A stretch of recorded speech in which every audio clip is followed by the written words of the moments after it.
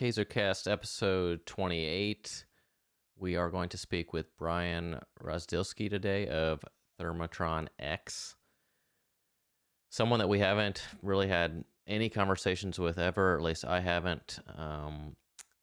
Chloe attended a webinar of his that was on ovens, and it was a really good one, she said, and we're always looking for guests that are really rooted in the finishing industry.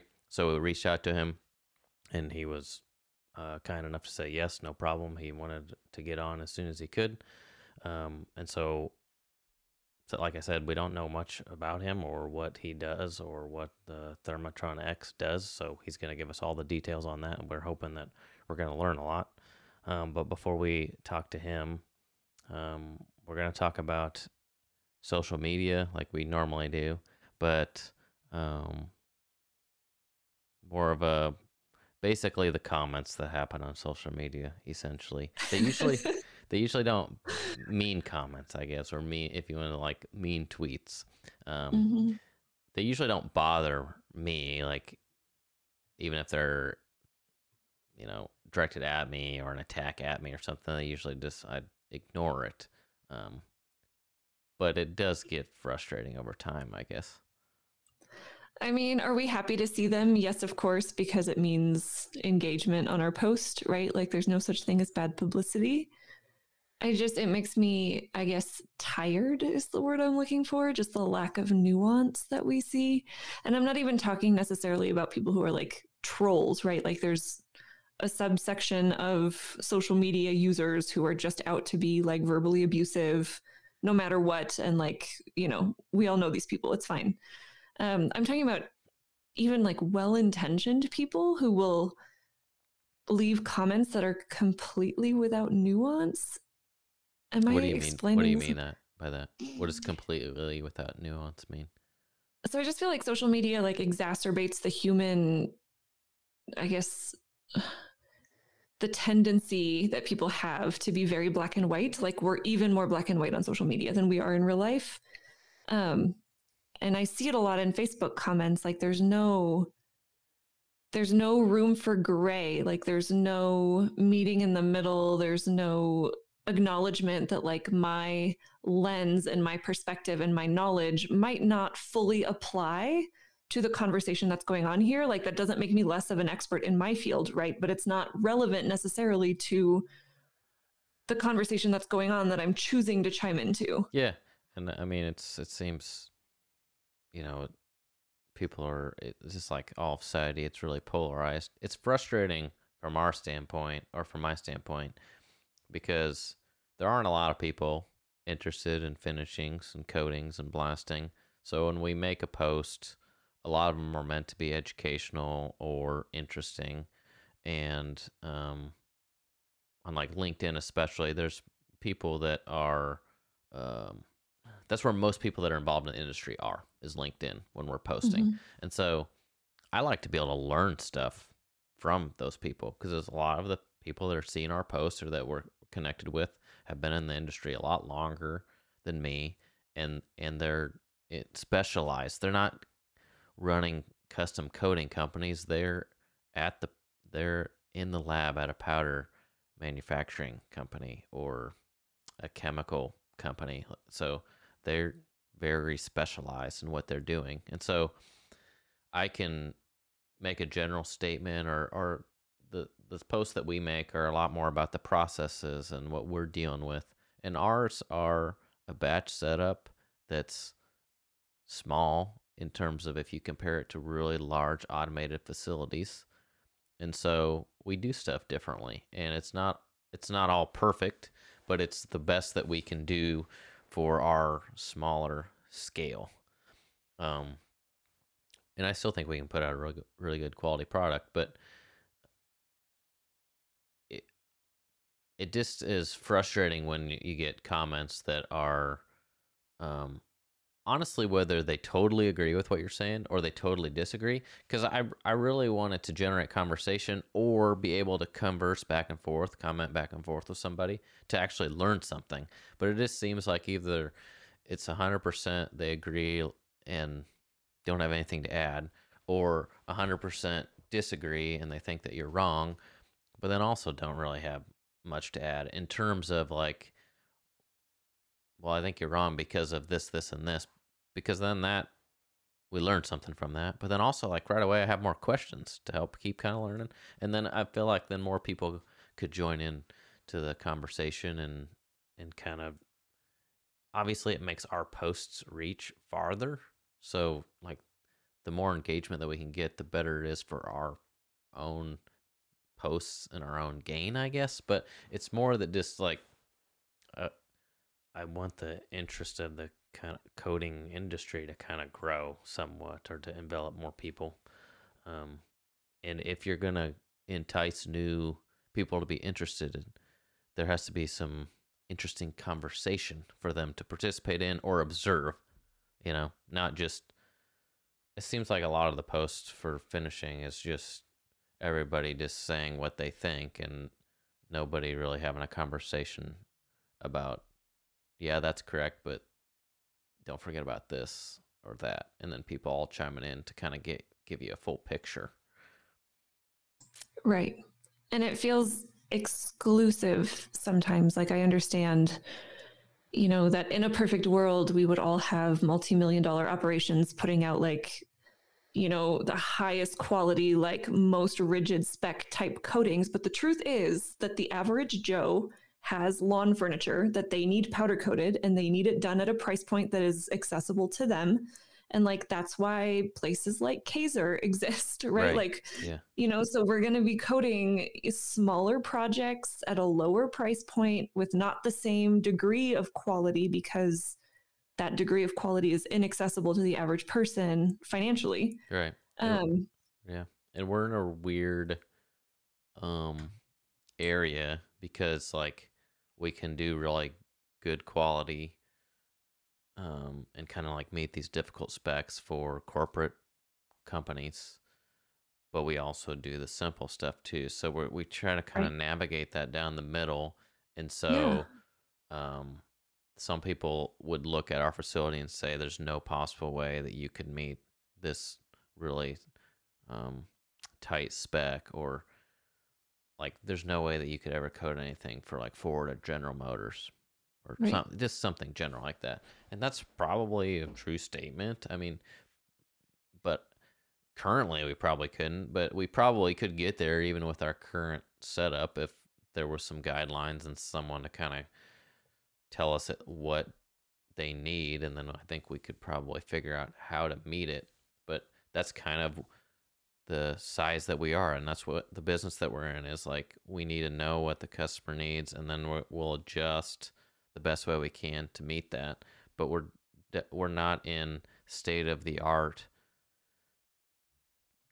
I don't know, 10,000 parts a day or whatever, Mm-hmm. the same thing over and over and over again, where you get the opportunity to build an entire system around those few subset of parts, and this process that gets to be the same over and over again. So you can, like, little errors and stuff you can tweak and get it to always be like 99% perfect, everything that we're putting through is like different, and we gotta have everything's got to be able to adjust and change and kind of find that average in the middle, right? Which is what we post a lot about.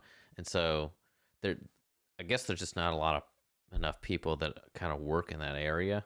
So you either get people that are commenting that think that like what we do is way too advanced, right, or people that are commenting that don't think it's advanced enough, and they're both right. It's just kind of that middle ground where we're lucky that we can service both, but there's not a lot of people that do. We're not this huge multi-million-dollar facility that, like, even if we wanted to, it's not like we're going to go out and buy this really expensive automated system, because it's just not applicable enough for everything that we do. Yeah. And that's exactly what I mean by nuance. It's like the recognition that different jobs have different specifications, serve different purposes, are at different price points. Like, not everything is going to be the cookie cutter solution that commenters think is appropriate. Right. So, yeah, I agree. And it's and again, it's not that their expertise is not valuable. It is, like, we want to hear, right? Please comment. And even if it's like negatively, please comment. It helps boost our reach. It helps hopefully us learn something. Don't hesitate. I wish that commenters could do so in a way that encourages conversation instead of shutting it down. I agree. We'll just have to maybe try to work on figuring out a way to generate more conversation.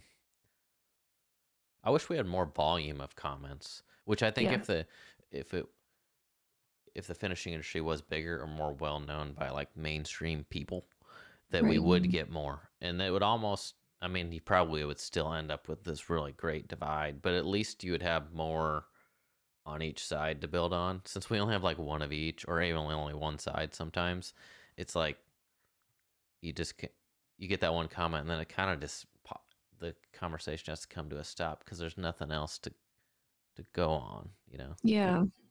Yeah, and I have to believe that someone who's kind of newer to the industry than we are and maybe knows less than we do, I would be intimidated, right, to ask for help on certain things, just based on the comments like we receive on our posts. Yeah. And we pretty much, like, we know what we're doing, you know, up to our degree of quality or whatever. But like, even us, we get attacked all the time. Not attacked, but like we get reprimanded constantly. So I can't imagine someone who is just starting out, trying to figure out what works and what doesn't, asking questions, like getting that volume of like blowback would be a lot to handle. Yeah. And it's like, because sometimes you get comments about, and obviously everybody gets these if you do any type of posting. So it doesn't really matter who you are, what industry you're in, but you like post something like, hey, this is how we did this and it turned out great. And someone will be like, that's the wrong way to do that. There's no way that turned out good. And it's kind of like, well, okay, but we did do it that way and it did turn out good. And we've done it that way a lot and it's always turned out good. We've never had any problems with it. So those are the ones that are kind of like, I would actually like to, I want to have conversation with those people, not to say like, hey, we're actually right and you're wrong. It's more like, why do you think that? Because then you might be able to learn something, really, because they might actually point something out that we're not thinking of, like, you know what, no one's actually complained about that or said anything, but yeah, you're right. There's a piece to the puzzle that we're missing. And maybe we can adjust what we're doing and like prevent this problem if the reason why they're saying like, hey, that's not going to work, you know? So I like to learn. So the more informative some of that stuff could be, it would be helpful. But yeah. So we will bring in Brian now from TTX, and we're going to just get to know him basically, and hopefully we learn a lot. Based on their website, they're pretty well grounded in the finishing industry, so we're going to figure out all the things that they do, and if there's anything that we might be able to work with them on. I think we have talked to them a little bit in the past, and they're more kind of the really large manufacturing facilities, kind of like what we were just talking about in open segment, where we're on the smaller end and really batch oriented. Seems like they're more on the larger end and like full automation oriented, but we'll see what Brian has to say. So I thought it might be good to start since Jace doesn't know you, Brian, I thought it might be good to start talking maybe about Thermotron X first and kind of tell us about the company, if you wouldn't mind. Sure. I'll just briefly start with myself. And professionally, I've been in the finishing industry for over 20 years now, mostly in a sales engineer role. I've been at Thermotronics or TTX now for just about 5 years. So TTX is a family-owned company. They're in their third generation, located in Sturgeon Bay, Wisconsin. And we build finishing systems.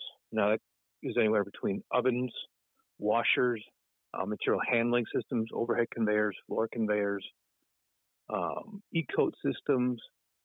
So there's a lot of other components that go in addition with ovens. But we fabricate all of our equipment in Sturgeon Bay. All our engineering and service staff are located in Sturgeon Bay. And we've expanded over the years. Now we're over 300,000 square foot of both engineering and fabrication That is a lot of facility. space. That is a huge Yeah, facility. we're just adding on more for engineering. We're putting a whole new mezzanine in for about 40 more engineers. Wow. So we've been growing a lot over the last 2 years, and it doesn't look like it's going to slow down. And this year has been a very busy year for us. That's Probably, impressive. So is that, yeah. do you guys service more than just the contiguous United States then? Yes, we do a lot of work in Mexico, some in Canada. We've done a few systems overseas, but we're mostly in North America. Okay. And I think I remember, because we briefly asked you for a quote on some batch setups, but I think mainly you guys focus on conveyor. Is that correct? Yeah, mostly conveyance systems. So whether it's a batch, we've done systems now with our new conveyors that will move the product automatically into the oven. The doors will open, allow the parts to come in, they'll close. Parts will dwell in the oven for X amount of time, and they'll automatically index out. So we're more in the automated finishing systems instead of, say, a manual batch. There's a lot of people that do those, and as we grow, it's been harder to do both at the same time. So we've made a decision. We're going to more focus on these automated systems. That makes sense. Moving forward, yeah. And so, what is your role there? Well, I'm a sales engineer, and that's what I've been doing for probably the last 15, almost 20 years now. So when a customer calls in and says, "I want an oven, I want a system," it's my job to discuss with the customer. Okay, what's your part size? What are you trying to get out of this? Develop initial layouts, proposals, and estimate the project. And then, all the correspondence in between there. And then once the job is sold, it's handed off to a project engineer who then carries that through the rest of the project. So are you typically going out to a facility if they're serious enough about purchasing and you're meeting with them, looking at their facility to kind of see how that's all going to work? Yeah, it just depends on job by job. I mean, more and more these days, especially because of COVID, we haven't traveled that much. But now it's opening up again, so it depends on what the system is. To get eyes on a site helps a lot, especially when it's a tight area. Seeing what we can do to fit a system in there. But it all usually starts with a 2D layout, just to kind of get a concept in front of the customer. And once we start talking, okay, now it's time to come down and really walk the area and look at what we can do here. So it's different for every project. So are your clients primarily powder coaters? Who are you serving exactly? Yeah, no, industry-wise, we're in general fabrication. We do military, appliance, heavy truck, like your Caterpillars, your John Deeres. We've over the last 3 or 4 years, we've started to get into automotive. We've done a job for Lucid, the new plant down in Phoenix, Honda. So we're growing into the automotive and the heavy truck more and more these days. But the systems we supply are anywhere from powder coat systems, E-coat, which is the part is immersed in a bath of paint, and the paint is either a positive or negative charge, and the part is the opposite of that. So it's actually almost like a plating process where the paint gets adhered to the part, and then it has to be cured just like a powder coating, some different parameters.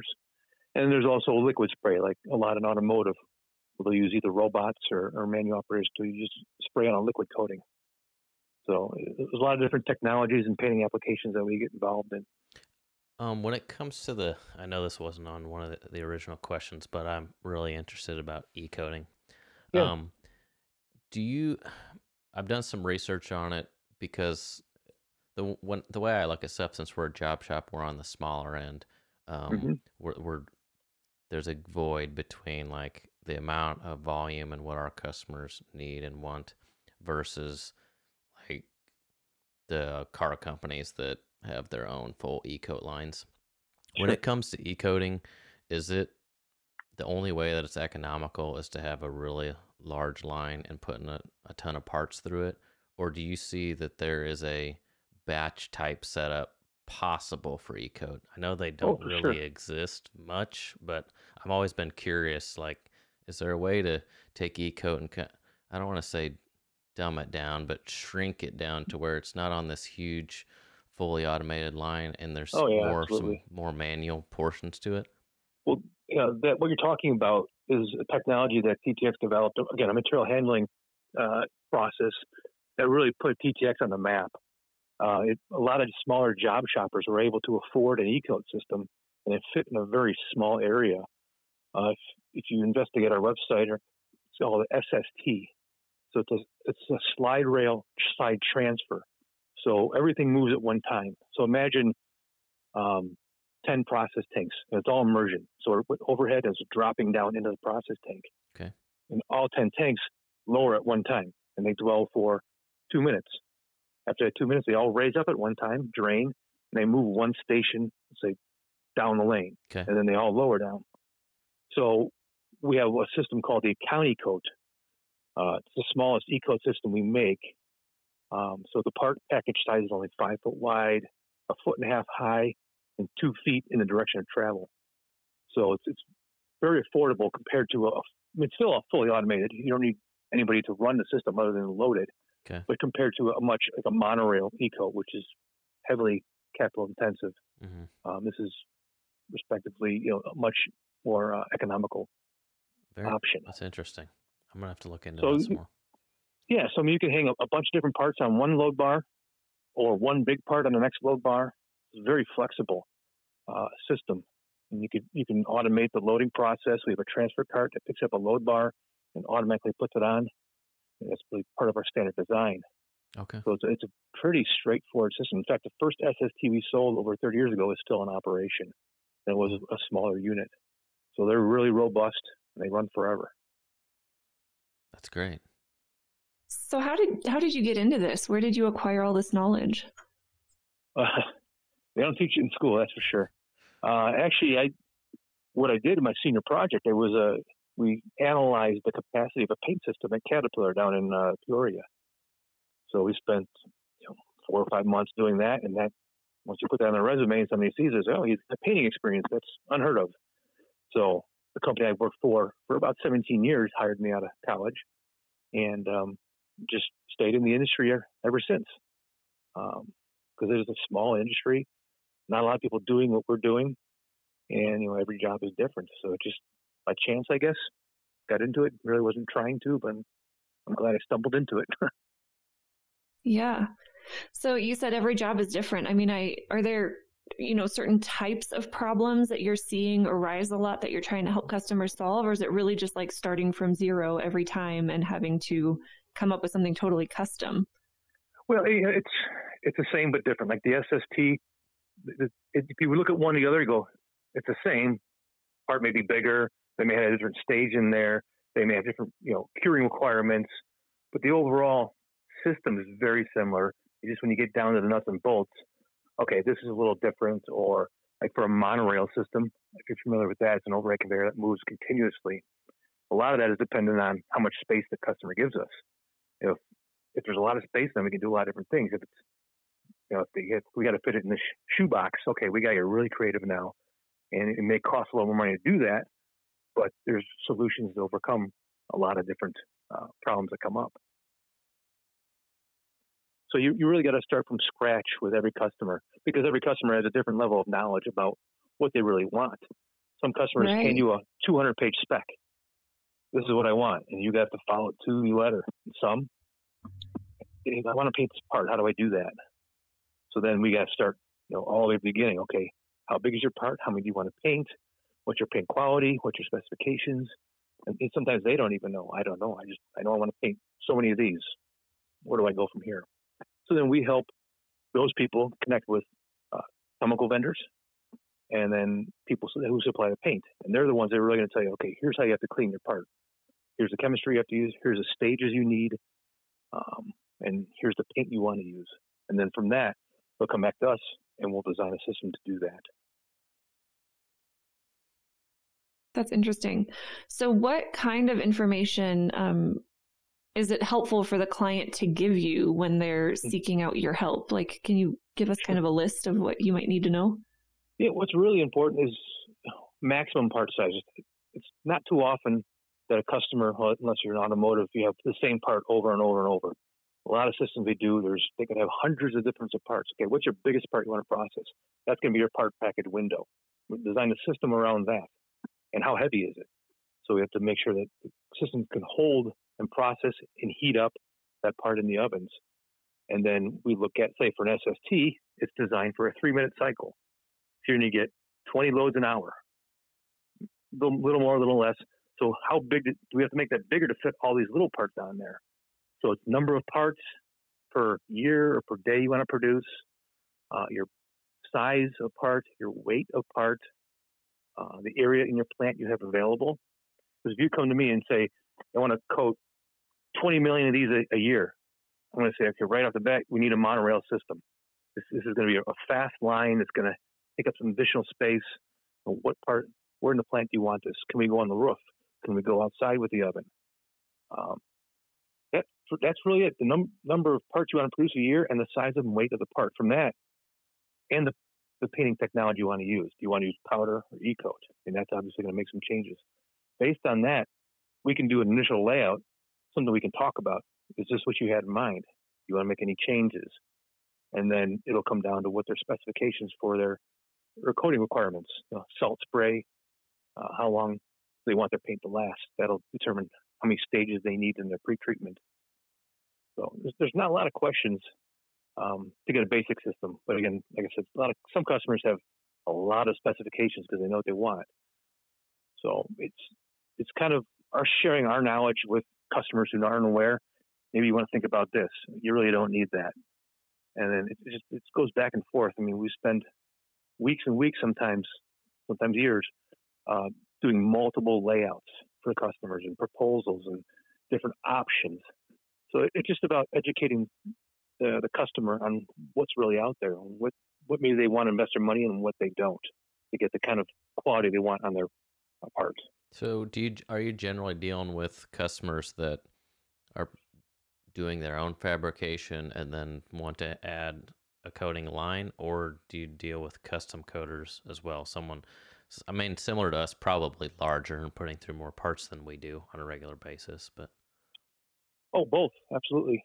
Yeah, we deal with OEMs and custom coaters that they're just there to paint the product and ship it back out. Okay. Yeah, I mean, we've been doing a lot of custom coaters that are trying to bring more capability in-house. So instead of just painting it, well, we can fabricate some of this for you. We can do other, value-added options for their customers. So we've been helping with that, with automating material handling. So once it comes off the paint line, instead of having a fork truck come pick it up, we can use a different technology to bring this right to the point of operation. So an operator just unloads it, loads it back on when he's done, and brings it to, the next point down the road. So we've seen a lot of that happening too. E-coat versus powder coat versus liquid paint. Is it roughly even on the amount that customers are asking for, or is it trending in a certain direction? Well, that's a good question. I can only speak for the jobs that I've been quoting recently. We've been doing a lot of e-coat systems, like heavy truck, your lift trucks, your booms, your skid steers. Since they're outside, the e-coat gives them an extra layer of protection and quality on the paint, and then they'll put a powder top coat on it. So e-coat penetrates the part in many different areas where powder and liquid don't. They call it throw power. So even in a tube, you're going to get some e-coat paint plated on the part inside a tube, not all the way down, but you will get some edge coverage that the powder won't get. So for protection, they'll put the e-coat down, and then they'll put a different color powder, whatever color that they want. So, but yeah, we've been doing a lot of e-coat recently. But so this isn't a great question, too. But if you're e-coating a part, is it hanging on hooks? Like, what are you using to lower it down into the vat? Yeah, absolutely. Let me think about that before I speak. In almost every instance, you're hanging it off of a load bar. Sometimes, like in the automotive, it'll actually be a pallet or a skid that the body frame will sit on throughout the whole process, and that will be picked up with a carrier. But for most systems, you're hanging it off of hooks from a conveyor, because you need to keep ground, both e-coat and powder. If you lose ground, then the powder or e-coat won't flake. So you have to clean your hooks occasionally to make sure that you're making ground with the conveyor. But yeah, hooks, hung on the carriers, and then the carriers are then attached to the chain of the conveyor. But there's a lot of different ways to do it. So typically when you have an e-coat system that you're designing or working on, usually is there a powder right after it, or? Not always, no. It's again, it comes down to what kind of performance they want out of their paint. Like a car underbody, that's e-coat black and they're done. They're not going to put a powder coat on top of that. Okay.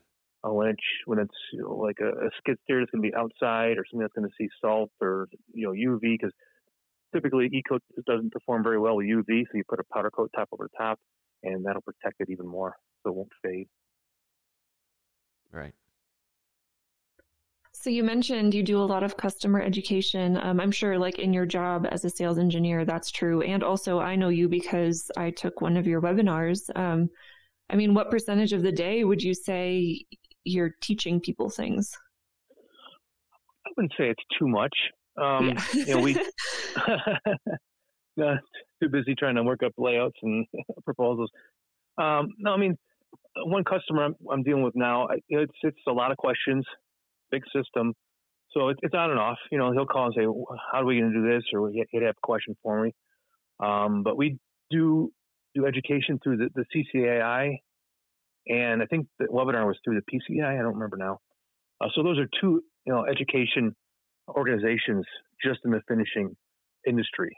So they do webinars, they do in-person conferences. In fact, the CCAI is the one that arranges the finishing system down at Fabtech. I'm not sure if you guys are going down there next week down in Georgia, but that's a very big trade show for the finishing industry.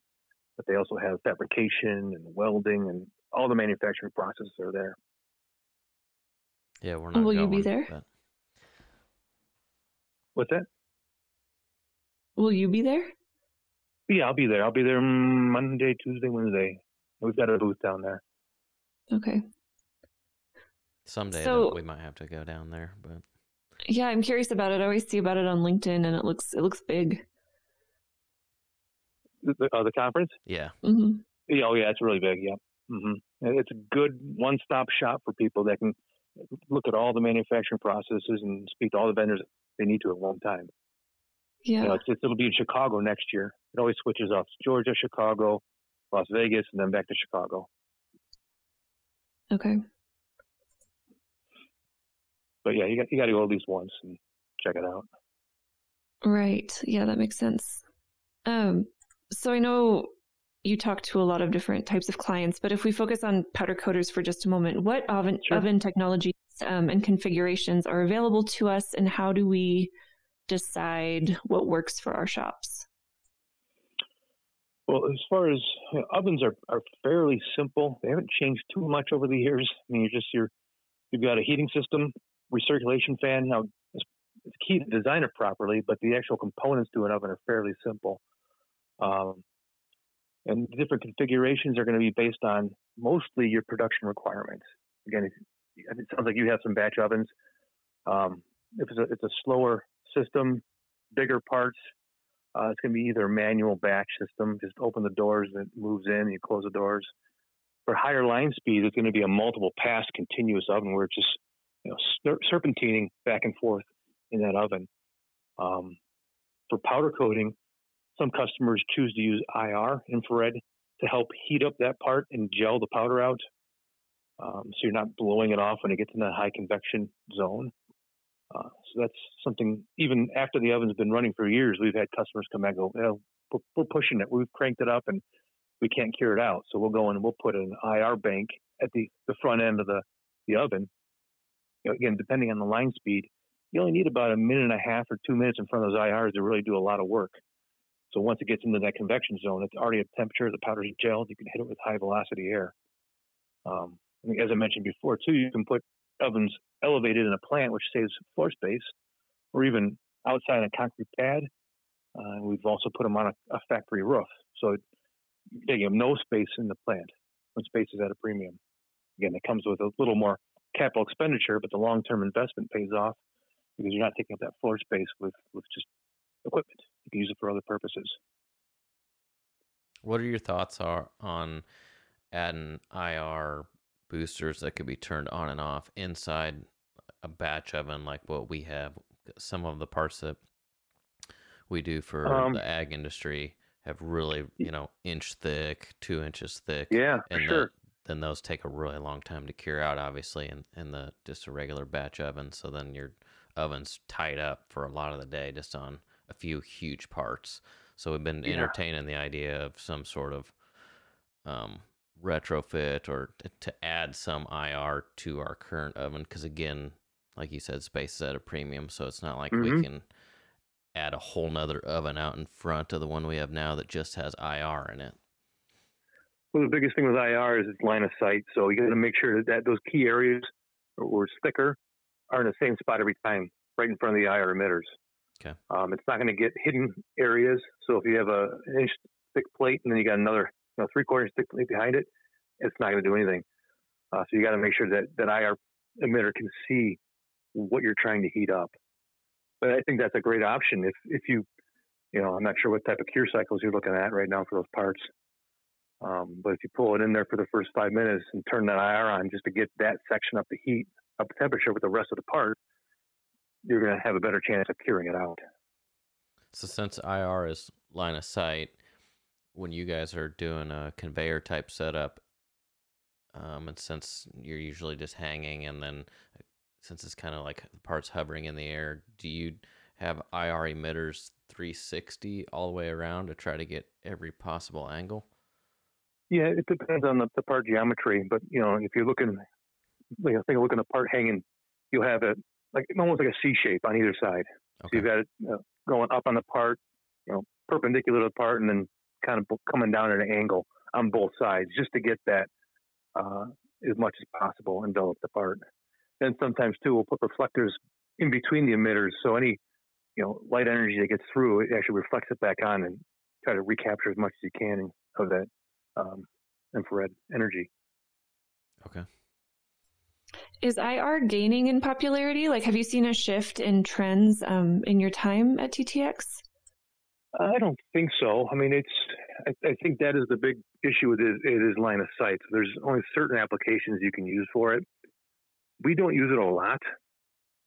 In fact, some of the customers say they don't want it just because they know what it's limiting and what it's not going to cure the whole part. But, there are certain applications where we have used it in the past. But I wouldn't say it's any more or less popular over the last years. Do you have any experience with using UV to cure out powder? Our company has not done that, no. I don't think we've ever used a UV system.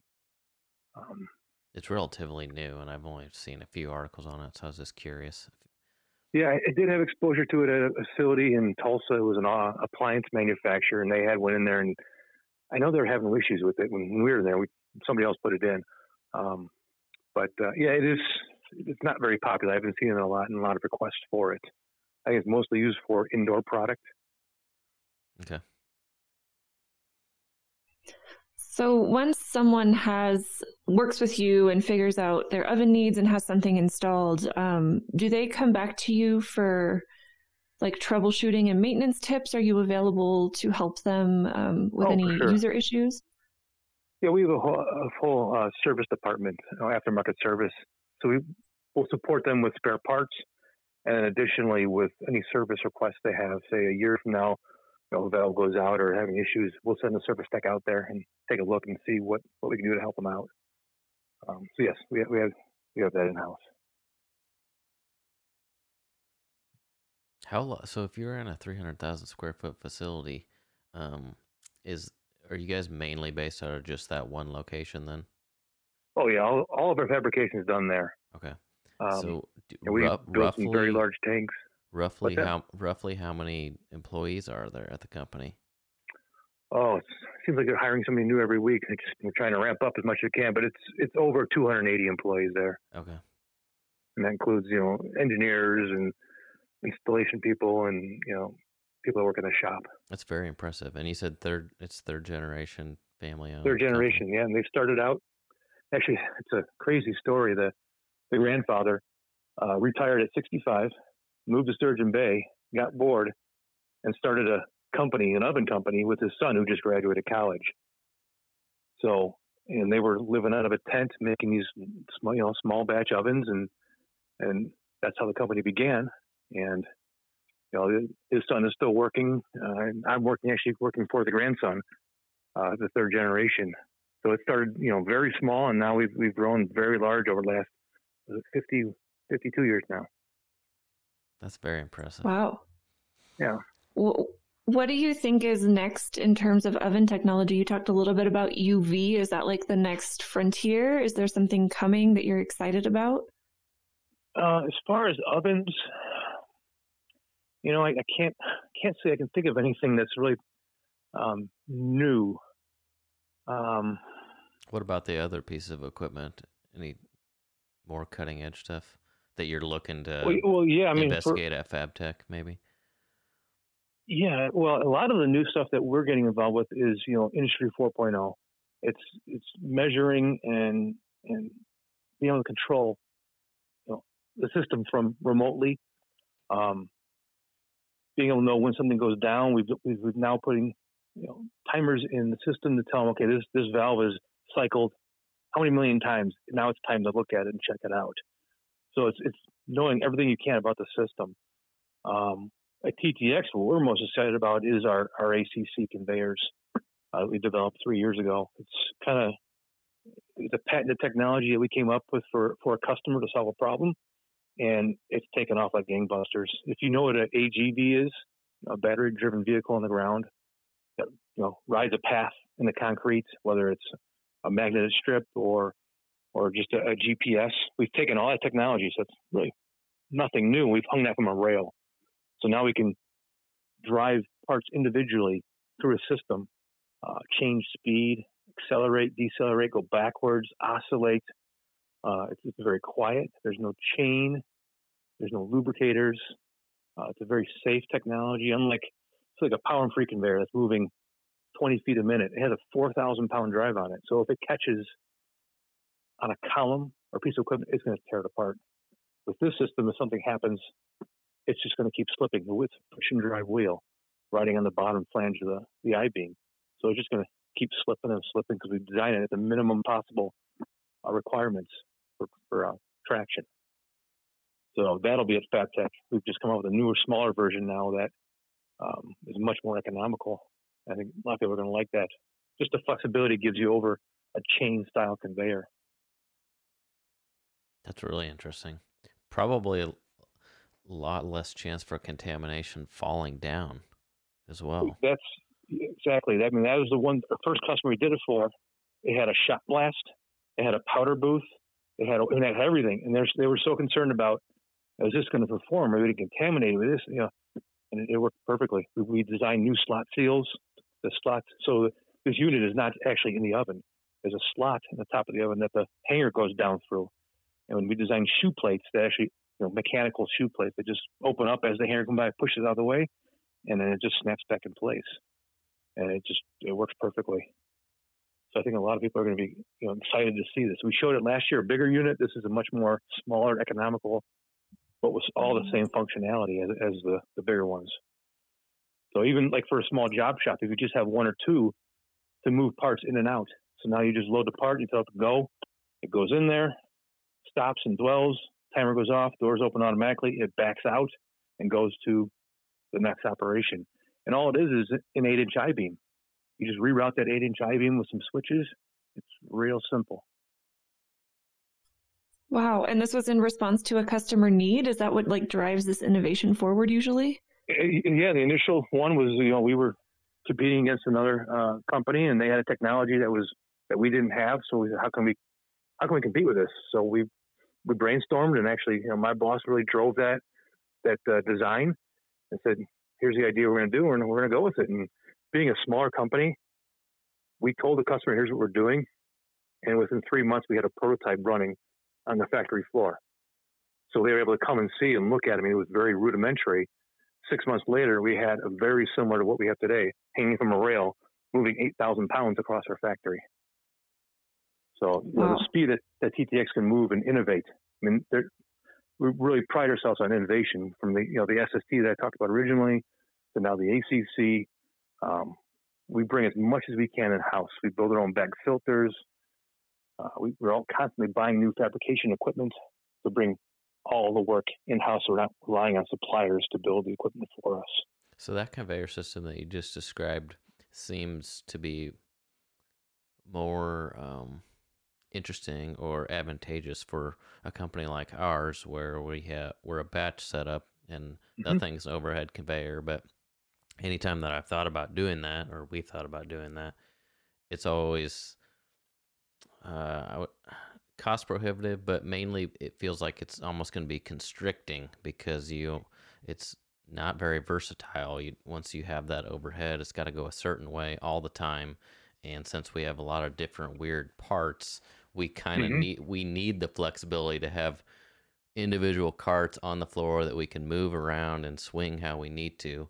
But what you're describing, it would still give us that flexibility, but would add some automation a lot of automation to what we do. Right. Yeah. I mean, it still rides on an I-beam, so we can we can put multiple lanes in your oven. So this part would go on the left lane, this part would go in the center. I mean, it's all built into the carrier. So you load the information of what you're loading on the carrier into the ACC unit, so it knows, okay, this is part B.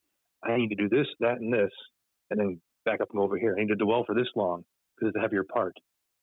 So that's all built into the PLC of that each individual carrier. That is a really good idea. So what's your educational background? Are you an engineer by training? Yeah, I got my undergrad in manufacturing engineering, and then I later got my MBA from Roosevelt University. Someone who's listening to you talk about like your normal day and is thinking like, yeah, I could really get into this, problem solving type of work. What route do you recommend they take to do what you do? Well, engineering for sure. You take an engineering, but it really, another coworker who's been doing what I've been doing for much longer, his degree was in art. Another coworker that I used to work with, his degree was in chemical engineering, and he became a PLC programmer. So I think just getting some education behind you and letting companies know that, yes, you can learn, you can be taught, but exposing, that's our job, exposing people to this industry to know we're out there. I mean, like I said, it's not a very big industry, but we have some people that go to colleges and say, here's who we are, here's what we do. Do you want to come for a co-op, or I don't know what they do exactly, but just getting out there, what our industry is and does. Education is key, but you don't have to be an engineer to be doing what we're doing here, at least in my role. Okay. That's the one thing that we have been trying to think about and focus on, is trying to get more people interested in the coatings industry, because like I went to school for engineering and I have a mechanical engineering degree. But the only reason why I knew about coatings was because my dad had painted for my entire life and had blasting facility and was just starting to put in a powder coating facility when I was in college. So that's how I knew about it. But if my dad wouldn't have been in the coatings industry, I would have never known anything about it. No. Yeah. And it sounds like yours was very similar, aside from your senior project. Yeah, exactly. I mean, nothing about it. It just got randomly handed to me and said, okay, this is what I'm doing. I'll do it. And kind of, just fell into this industry. So again, just trying to get, tell, new employees or people who are graduating who we are, what we do. I mean, for me, I take pleasure in getting, doing a layout, a drawing, seeing paper, and then selling that job. And then a year from now, going back and seeing, live, it's producing parts in somebody's facility now. But it all started with this layout. Even going up to Sturgeon Bay, because I'm actually down in Illinois, and seeing it being built in our facility. I find enjoyment in that. Interesting. So how does TTX keep its workforce educated? Like how do you stay abreast of new technologies and products? Well, we are involved in the CCAI and the PCI. Those are, like I said, the two main educational organizations in the industry. But just through going to FabTech ourselves, reading publications, seeing what's out there, just trying to stay on top of things. There's, at least from a sales standpoint, there's no formal training at TTX where we every month go somewhere and train. We'll have meetings, and my boss will say, "Here's something else we got to look at. Here's a new customer, a new company. Let's investigate them and learn what they do." So it's kind of informal. Yeah, that makes sense. So I'm curious for powder coaters who are just getting started, because I feel like that's the majority of our audience is, small job shops like ours, but maybe smaller, kind of getting their feet under them. What sets a good oven supplier apart from a bad one? Like, how can they tell they're dealing with quality products? Or even expanding past the ovens, just an entire system for that matter. Well, yeah, it's hard because everybody's going to want to sell their system and say that they're the best, right? So, me personally, I would speak with their customers. Visit a system that's 20 years old and see how that system is running. If you look at a system that's been running for 20 years and producing parts, and even with very minimal maintenance, I think that is a key indicator that company is a good company. We've seen customers put in new systems, and within their first year or two, they're calling us and saying, "Can you please come help us?" So it's just doing your homework on the customer and the company, because there are shortcuts you can definitely take when designing a system. It looks great, it looks good, but the fan's undersized, the burner's not sized right, the ductwork is too small. And from a customer, you're not going to look at that and go, "Oh, see that? It should be the person building and know how to do it, and you should rely on them and trust them to design it properly." Or even using components that are substandard where they'll work for a year or two, and then you're replacing them every 6 months. So I think for me, just doing your homework and talking to people who have bought from that customer for many years, not a new system, something that's been in operation for a while. That's a really good point. We deal with this with that. Because when we started, we just started from scratch with really small and basically the most economical that we could get in terms of batch booths and ovens and wash bays.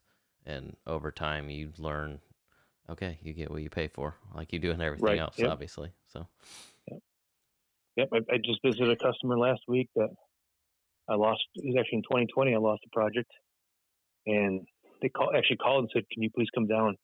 We can't get the system to work." I said, "Well, the system they bought was much cheaper from a foreign company, and that's exactly what you said. You get what you pay for." Wow. So I get to that point. During 2020 and COVID, I mean, from our standpoint and like a coder standpoint in terms of coding parts and the difficulties that we had, and also our customers slowing down, and that's kind of the whole manufacturing process. I feel like it probably affected you guys differently, since in my mind, your jobs are kind of, when you go to design a whole system, it's kind of bigger and maybe fewer and farther between than like when we're just receiving parts all the time. So how did the COVID and then the supply chain issues kind of affect you guys? Because for us, like maybe it was immediately parts declined and there was nothing to coat, but your projects are maybe, and correct me if I'm wrong, but they're probably stretched out a little bit more, last a little longer. So it's kind of planning for the future and for the next year. So how did that kind of send some ripple effects through what you guys were doing? Yeah, well, it was really strange. Because typically in our industry, it's capital equipment, so it's fairly expensive. And we're the first ones to get canceled. We're not going to spend millions of dollars on this paint system. We're going to ride it out, and we're the last ones to get back on the track again. But I wouldn't say we were super busy during 2022 and in 21, but we were busy. I mean, it wasn't a bad year by any stretch. The hardest part we had was getting components. Okay. Where lead times are just for simple stuff that should have been off the shelf, motors, controllers. It was painful. So just trying to stay on top of that and try to pre-order if we could, in the hopes that another job's going to come through we can use it on. I think that was the biggest struggle, and then it didn't happen right away. But maybe I don't know, early last year, we started getting hit with these huge escalation fees from all our vendors. It would just be like 25% on everything. And 6 months later, it'd be another 20%. And we've sold the job 6 months ago. Yeah. So we can't go back and go, we need more money. It doesn't work that way. Right. So those are some challenges. Yeah, we deal with this same type of thing. Ours are on a shorter time span, so we can hopefully, like, once the prices did go up, we were able to requote on a new job. But yeah, that would be really difficult for something that large capital expenditures that you already quoted and sold. How do you see it going forward here? Is it now you guys are kind of back up to full speed, or is there you still struggling? Yeah, I still think there's some components that we're having problems with, but we've seen material costs come down, stainless steel, carbon steel. But on the flip side, we've seen labor costs go up. With people having problems finding people. Well, the ones that want to work, they want more money. Yep. So we've seen, across the board, and I think that's from our vendors too. That's part of the increase. They're paying people more now. But as far as outlook, I listen to the news rarely. I try to, but it seems gloom and doom. But I think everybody in the industry are so busy right now. Never seen this. Large jobs, they want them fast. So that's our biggest struggle right now is how do we handle all these jobs that are coming in? It's hard to say no, but at some point you got to be honest with your customers. Say you want it in a year, we can't do it, so we either extend it or we politely pass on this one. Yeah, that's the same kind of situation that we've been in. I agree that it's busier than ever. It's every day there's another phone call or email about a new project. And you can, like you said, you can only say yes to so many. I absolutely hate saying no or telling somebody our lead time because it's super long. But you can, at some point, you can only do so much. So right. I was just going to say, I'm putting you on the spot, and we can cut this if you don't want to talk about it or if it's not a good question. But what's the weirdest request you've ever had a customer bring you? Like, what's the weirdest problem you've ever had to solve? Weirdest. Or maybe like most impossible, like fantasy kind of scenario. Yeah. Well, I can't be too specific, but the project I'm working on right now, a customer has been a lot of demands. I'm not being rude about it, but just they want to do this, they want to do this, but they're only giving us so much space. And so it's been a big challenge, and it's not rare that customers want everything for very minimal, and they won't give you a lot of space to do it. So that's very normal. But this one's been a challenge, and I think we've overcome a lot of challenges with them, and I think we're hopefully going to deliver a great system for them. But as far as weird, well, I don't know if it's weird, but I had, not myself, but another salesman was working on a project to coat bomb casings. Never would have thought you'd paint those, but wow. The shells to paint them. Yeah. So that's another cool thing about what we do is what we paint is everything, from that to washing machines to high performance cars. So it's always something different. In fact, we just bought a new piece of equipment in the shop, and last 2 months ago, the company that we bought it from came to us and says, "We want a new paint system. Can you supply us one?" So that's kind of a cool connection there. That Yeah, coming full circle. Yeah. So it's very interesting. Why bother painting bomb casings? I'm curious. Well, I'm thinking because if they put them on a ship, they're sitting in salt water, start rust out, on a aircraft carrier. That's what I could think of. I don't know. Yeah, that makes sense. Not for looks. Right. Just for corrosion protection. Right. So we're coming up on an hour here. I always like to ask our guests kind of the same version of the same question, which is basically, what is one thing you wish more customers knew? Or what's some general knowledge that you wish more of the finishing industry had, or something you want to debunk? I don't know. That's a hard question. It's just because every customer is so different that, it's the needs are different. The amount of knowledge they have is different. And I can't put my finger on one thing that that I wish they knew more. Maybe they knew more about TTX. That, I mean, how much we're growing, and I mean, obviously we've come a long way, and Yeah, I think that's a good one. Knew more about TTX because honestly, the only little bit that I knew about you guys and your company was just that Chloe attended that webinar, and then from what you've told me today, that was I didn't, there, unless you're out shopping for equipment all the time, which most people aren't, you don't come across the large equipment manufacturing companies. And that sounds like that you guys are one of them and do a really good job based on all the things that you just talked about and all the innovation that you guys are working on. Based on any equipment company that I've worked with in the past or had quotes from in the past, it seems like you guys are definitely a lot farther along on the cutting edge than some of the conversations I've had with other companies. So that was really, I that's appreciate really interesting. that. I mean, our ownership really strives to innovate, try to create new solutions for customers. We're definitely not a cookie cutter type of company. I mean, there are things that we do over and over, but we're always trying to make, hey, what can we do better here? How can we improve this? That's always been a problem. How can we, overstep our competition and provide something different to our customers that they're going to like? So. Definitely. Well, I really appreciate you taking the time to jump on a call with us. You didn't know us at all, basically, and there's honestly most people turn us down and say no, I don't want to be interviewed. Really? I don't want to be on the podcast. But it's part of my job, So I really appreciate it. We're trying absolutely. to like we kind of talked about earlier. We're trying to help spread some more awareness about the finishing industry because even though it is somewhat small, it seems like it's growing all the time. But a lot of people don't know anything about it. So that's one of Do you have a CCAI chapter in your area? I don't know. When you said CCAI, I made a note of that. Chemical Coaters Association International, yeah. I'm going to look that up and see if we can become a part of that. They have a Northern Illinois, Wisconsin, Western Illinois, Iowa chapter. I'm not sure Nebraska, what the closest one would be. I mean, if you just email them, they'll help you out. I mean, they've got books like powder coating manuals.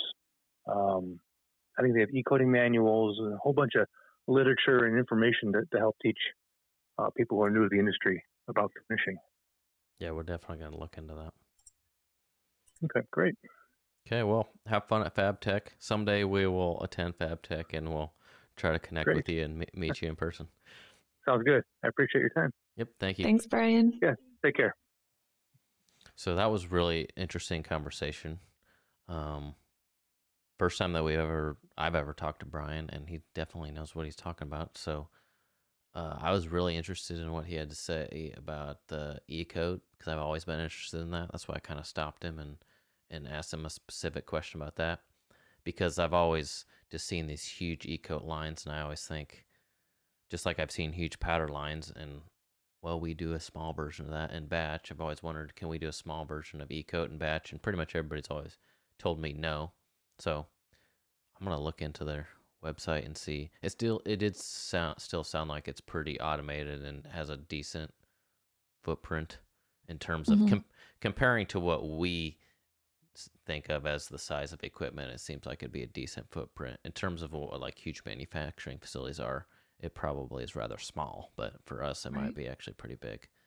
But yeah, that's interesting. They're very innovative, and now I've always kind of like said I don't want to go to FabTech and not interested, but after that conversation with him, I someday would be interested to go. I mean, I like the trade shows because I always used to go to the racing trade shows, or at least PRI, which used to be in Florida and is now in Indianapolis. And it was like IMIS in Indianapolis at one point, and that was just all racing stuff. And that was interesting because you'd always see new products and things. It was mostly to like make connections for sponsorship for like products and stuff, or go visit the people that already sponsored you. So it'd be a little bit different feel for me for a trade show for like something like FabTech where you're just going to learn. But it could be interesting. I think the technologies would be very cool to look at. But I think I would look at a lot of them and be like, too big for us, you know? Right. Yeah. So it would inspire me to like get bigger and do more stuff. But we'd be talking about, when he's talking about, when Brian said at least their facility, which they need a big one to like make all these huge pieces of equipment, 300,000 square feet. Just to like give a perspective, I think if you summed all of our buildings up, we would be at maybe 40,000. All of our buildings put together, which I feel like when we, that we have 3 separate buildings, for one for commercial residential painting, one for blasting, and one for powder coating. In my mind, I'm like, that's pretty decent. Especially for like around the Lincoln area. There's bigger manufacturers in Lincoln than us, but we're like, when we walk people through, they're like, wow, 3 separate buildings, okay. But so at best it would be 40,000. So let's just, for math, just say 50,000 to make it easy. And he said 300,000. So that's like times 2 times 3, so 6 times the square footage. So it would be 6 of our campuses. Like that's wild. And I'm assuming that theirs is probably mostly under one roof or darn close, because if you had to make big pieces of equipment, you would need a contiguous building to do that under, not like a lot of outside. Like we have buildings, but they're separate and you have to go outside to go between them. So yeah, it's not a small operation for sure. So going back to our conversation about social media and people on social media, our social media comment of the day is kind of a perfect example of what we were talking about. This was on a TikTok video. And the video was about how we put foam between the part and the cardboard to avoid having the cardboard come into direct contact with the powder coating, because we don't want it to rub off. And the comment on TikTok was, quote, "Then you use shit powder coating. You don't rub off 85 to 100 microns with cardboard." Well, basically, when we're talking about that we need to have foam between the cardboard and the powder, it's not necessarily that you're going to rub off the powder coating, I guess. So our copy was so the cardboard doesn't rub off the powder coating. I mean, he or she is taking it literally in terms of that we're saying that the powder rubs off completely down to bare metal, I guess. So I guess that's a literal translation. But essentially, what we were trying to say is like it's gonna scuff it up. It's gonna rub on the powder coating. It's gonna rub through, not necessarily rub through it, but I suppose, I mean, if you sit there forever, if you ship this thing back and forth across the country for a long period of time, and the powder is rubbing against the cardboard, you will rub through it. You will rub it off. So you're sanding it off. Foam doesn't really have that abrasiveness that cardboard does. Cardboard's just a little bit more abrasive.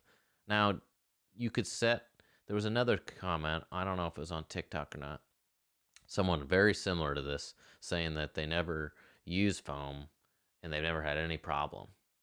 And then we commented something to the fact of, well, if you're shipping them long distances, then you would have a problem. And this other guy or gal was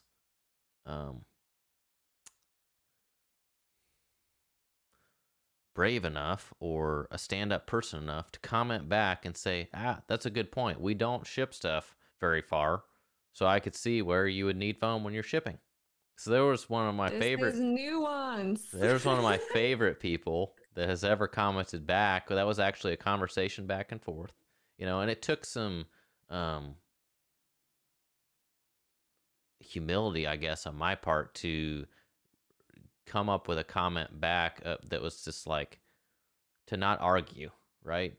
Because for the way so we're talking about a different comment now, but the way that one, it's the same about cardboard and foam. The way the comment was just very short and to the point, and like, you don't need foam. We don't use foam. We've never used foam. Kind of like flipping us off, saying, you idiot. But in reality, it was just like literally just quickly stating like, we don't use foam. We've never used foam and haven't had any problem. Just like stating a simple fact. And so when we commented back, like, it's possible, right? So that's like what you said, nuance. I learned that. I knew that. I didn't really know the meaning of that word until this episode, so Yeah. I learned something new today. But when you get stuff in different contexts and different perspectives, then it changes.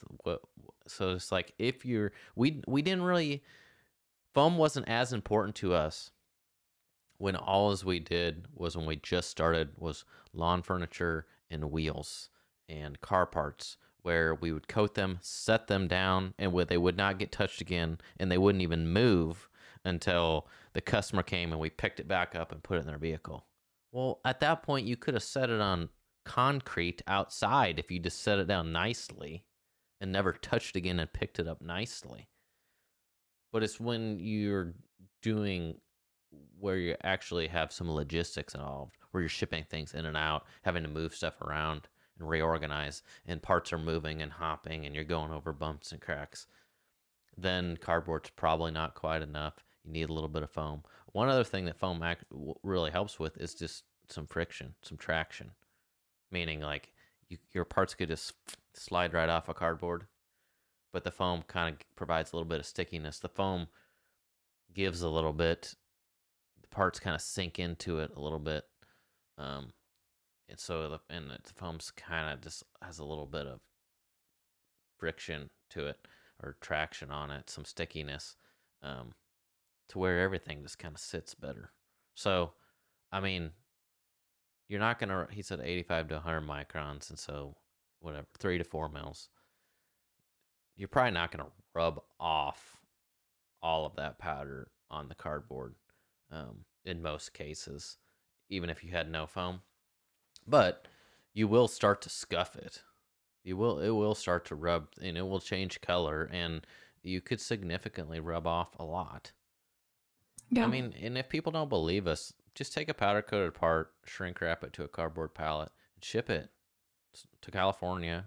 We're in Nebraska, so ship it to California or ship it to North Carolina, a coast, and have it come back, and just look at it. It's gonna, I mean, anybody knows that when you ship stuff, it gets damaged like crazy, right? And especially when you're going to a pallet size and it's getting shipped on like an LTL, less than truckload, it's just getting freaking annihilated.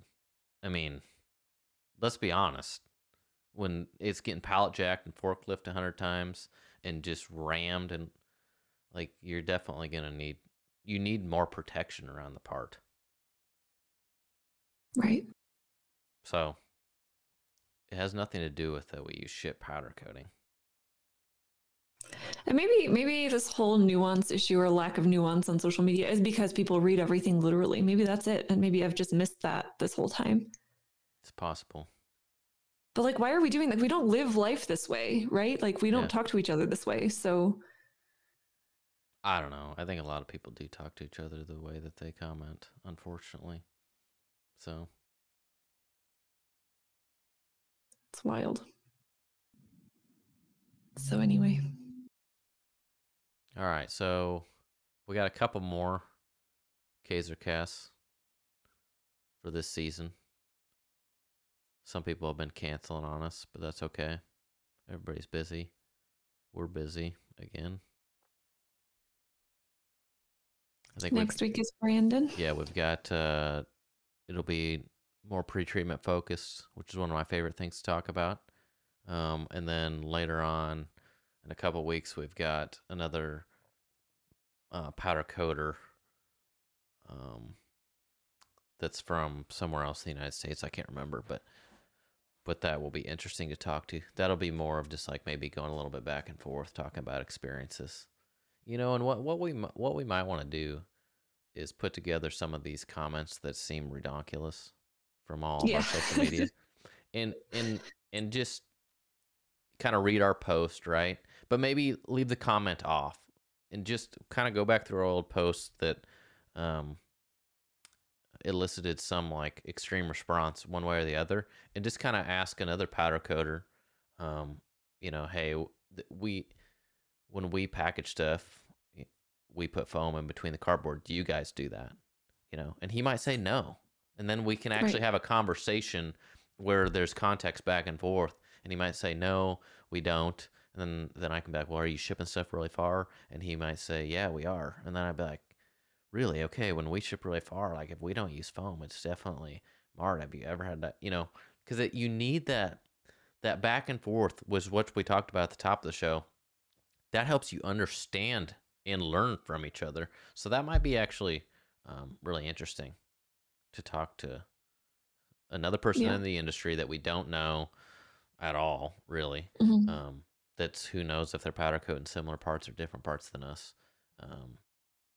To where we can, social medias, we don't get that back and forth because people are so polarizing, but also it's not instant messenger, right? It doesn't lend itself to this back and forth scenario where you're right there with the person and you can like, you know, I guess that you're missing nonverbal communication is what you're missing. Yes. Obviously, when you're on the phone, you're not getting like visual cues, but you can, all of the audible cues and the way someone's pitch and tone of their voice is changing helps you clarify, because you can tell if they're not understanding, or you can ask another, you know, you can go back and forth. So that's one of the main things that we miss on social media, and why I think maybe they get so cut and dry on the comments, and then you read it, they read the post, interpret a certain way, or we read the comment, interpret a certain way, and there's no other nonverbal communication for us to kind of like piece together what's happening.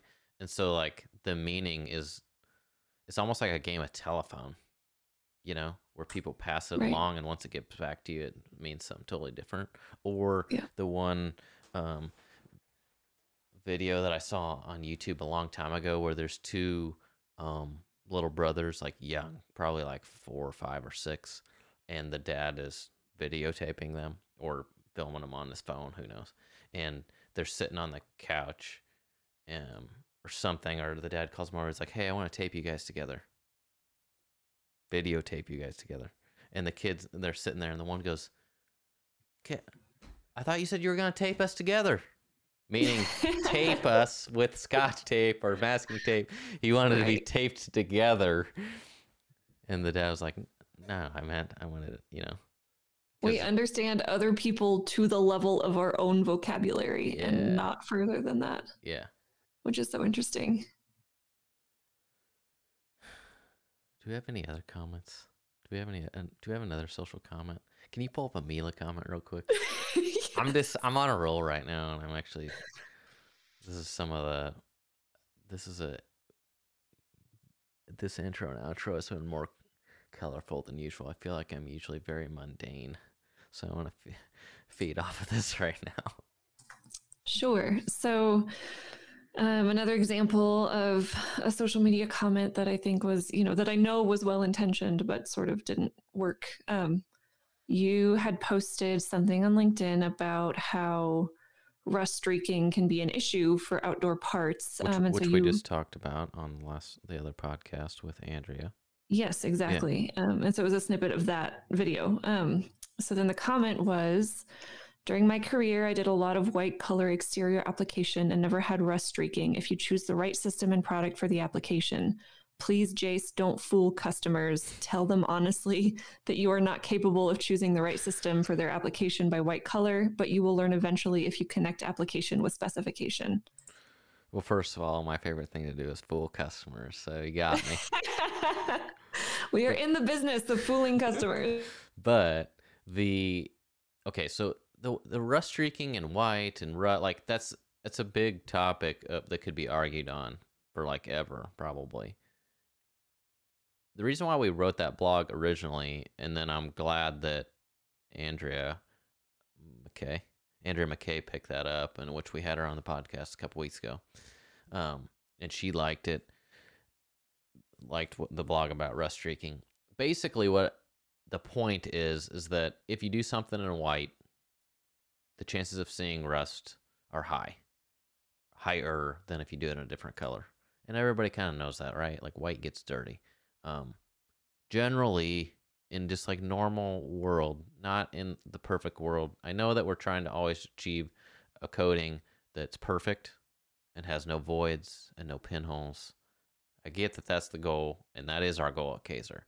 But in reality, when we're putting all these different weird situations and different parts and different geometries, and it's an old part that's really rusty and pitted to begin with, then we blast it, and then we've got to get that pre-treated before it starts to rust, and there's all kinds of scenarios that we're put in that make it so it's not a perfect finish. So when we have to do white on something that's outside, there's a high chance that at some point in its lifetime that you're going to see rust streaking, meaning that there's rust coming across the coated white surface, and the coating's not flaking off, the substrate underneath the coating's not rusting.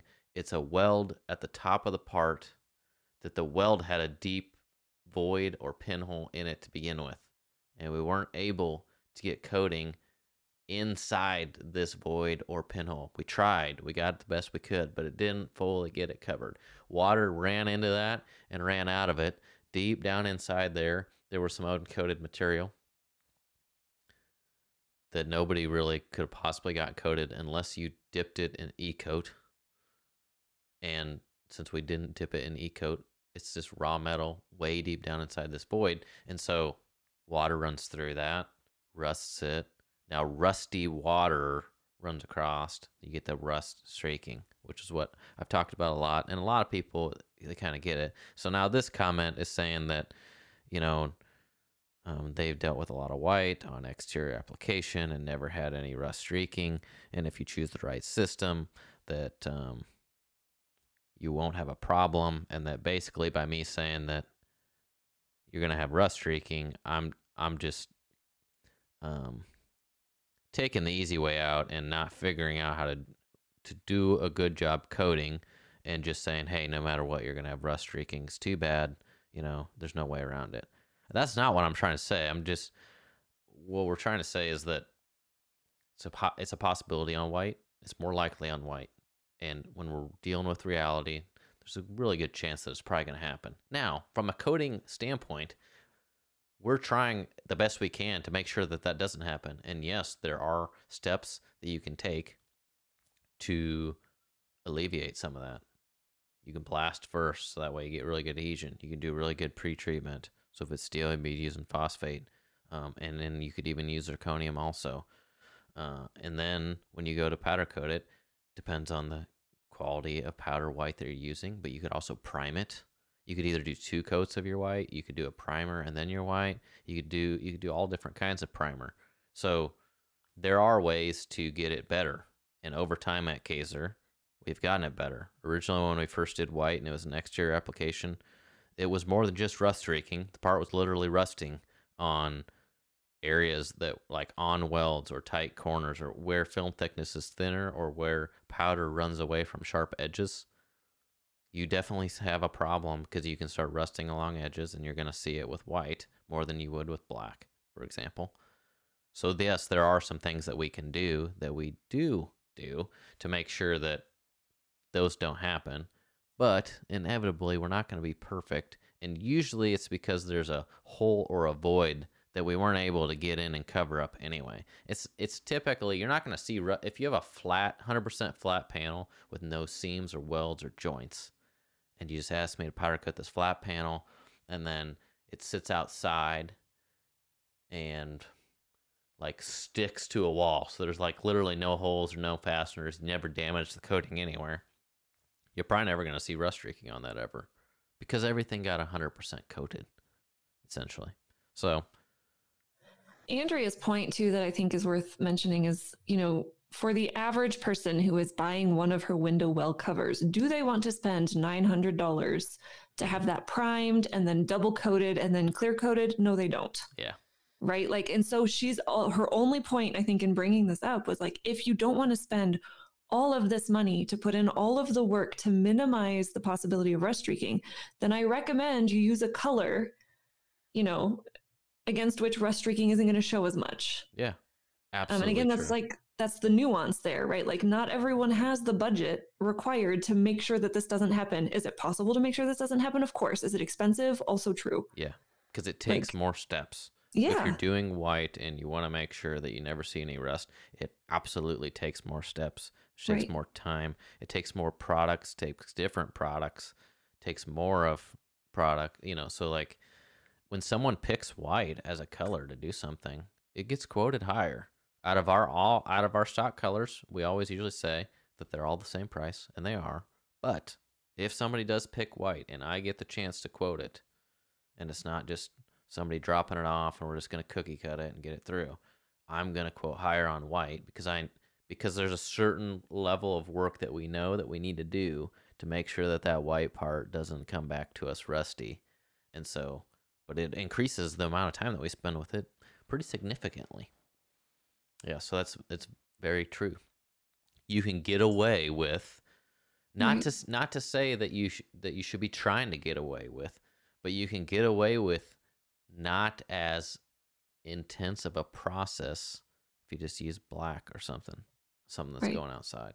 And it'll, even though that you're being less intense with the process, that black part is still going to hold up just fine. You're never going to see any issues with it. It's not going to fail.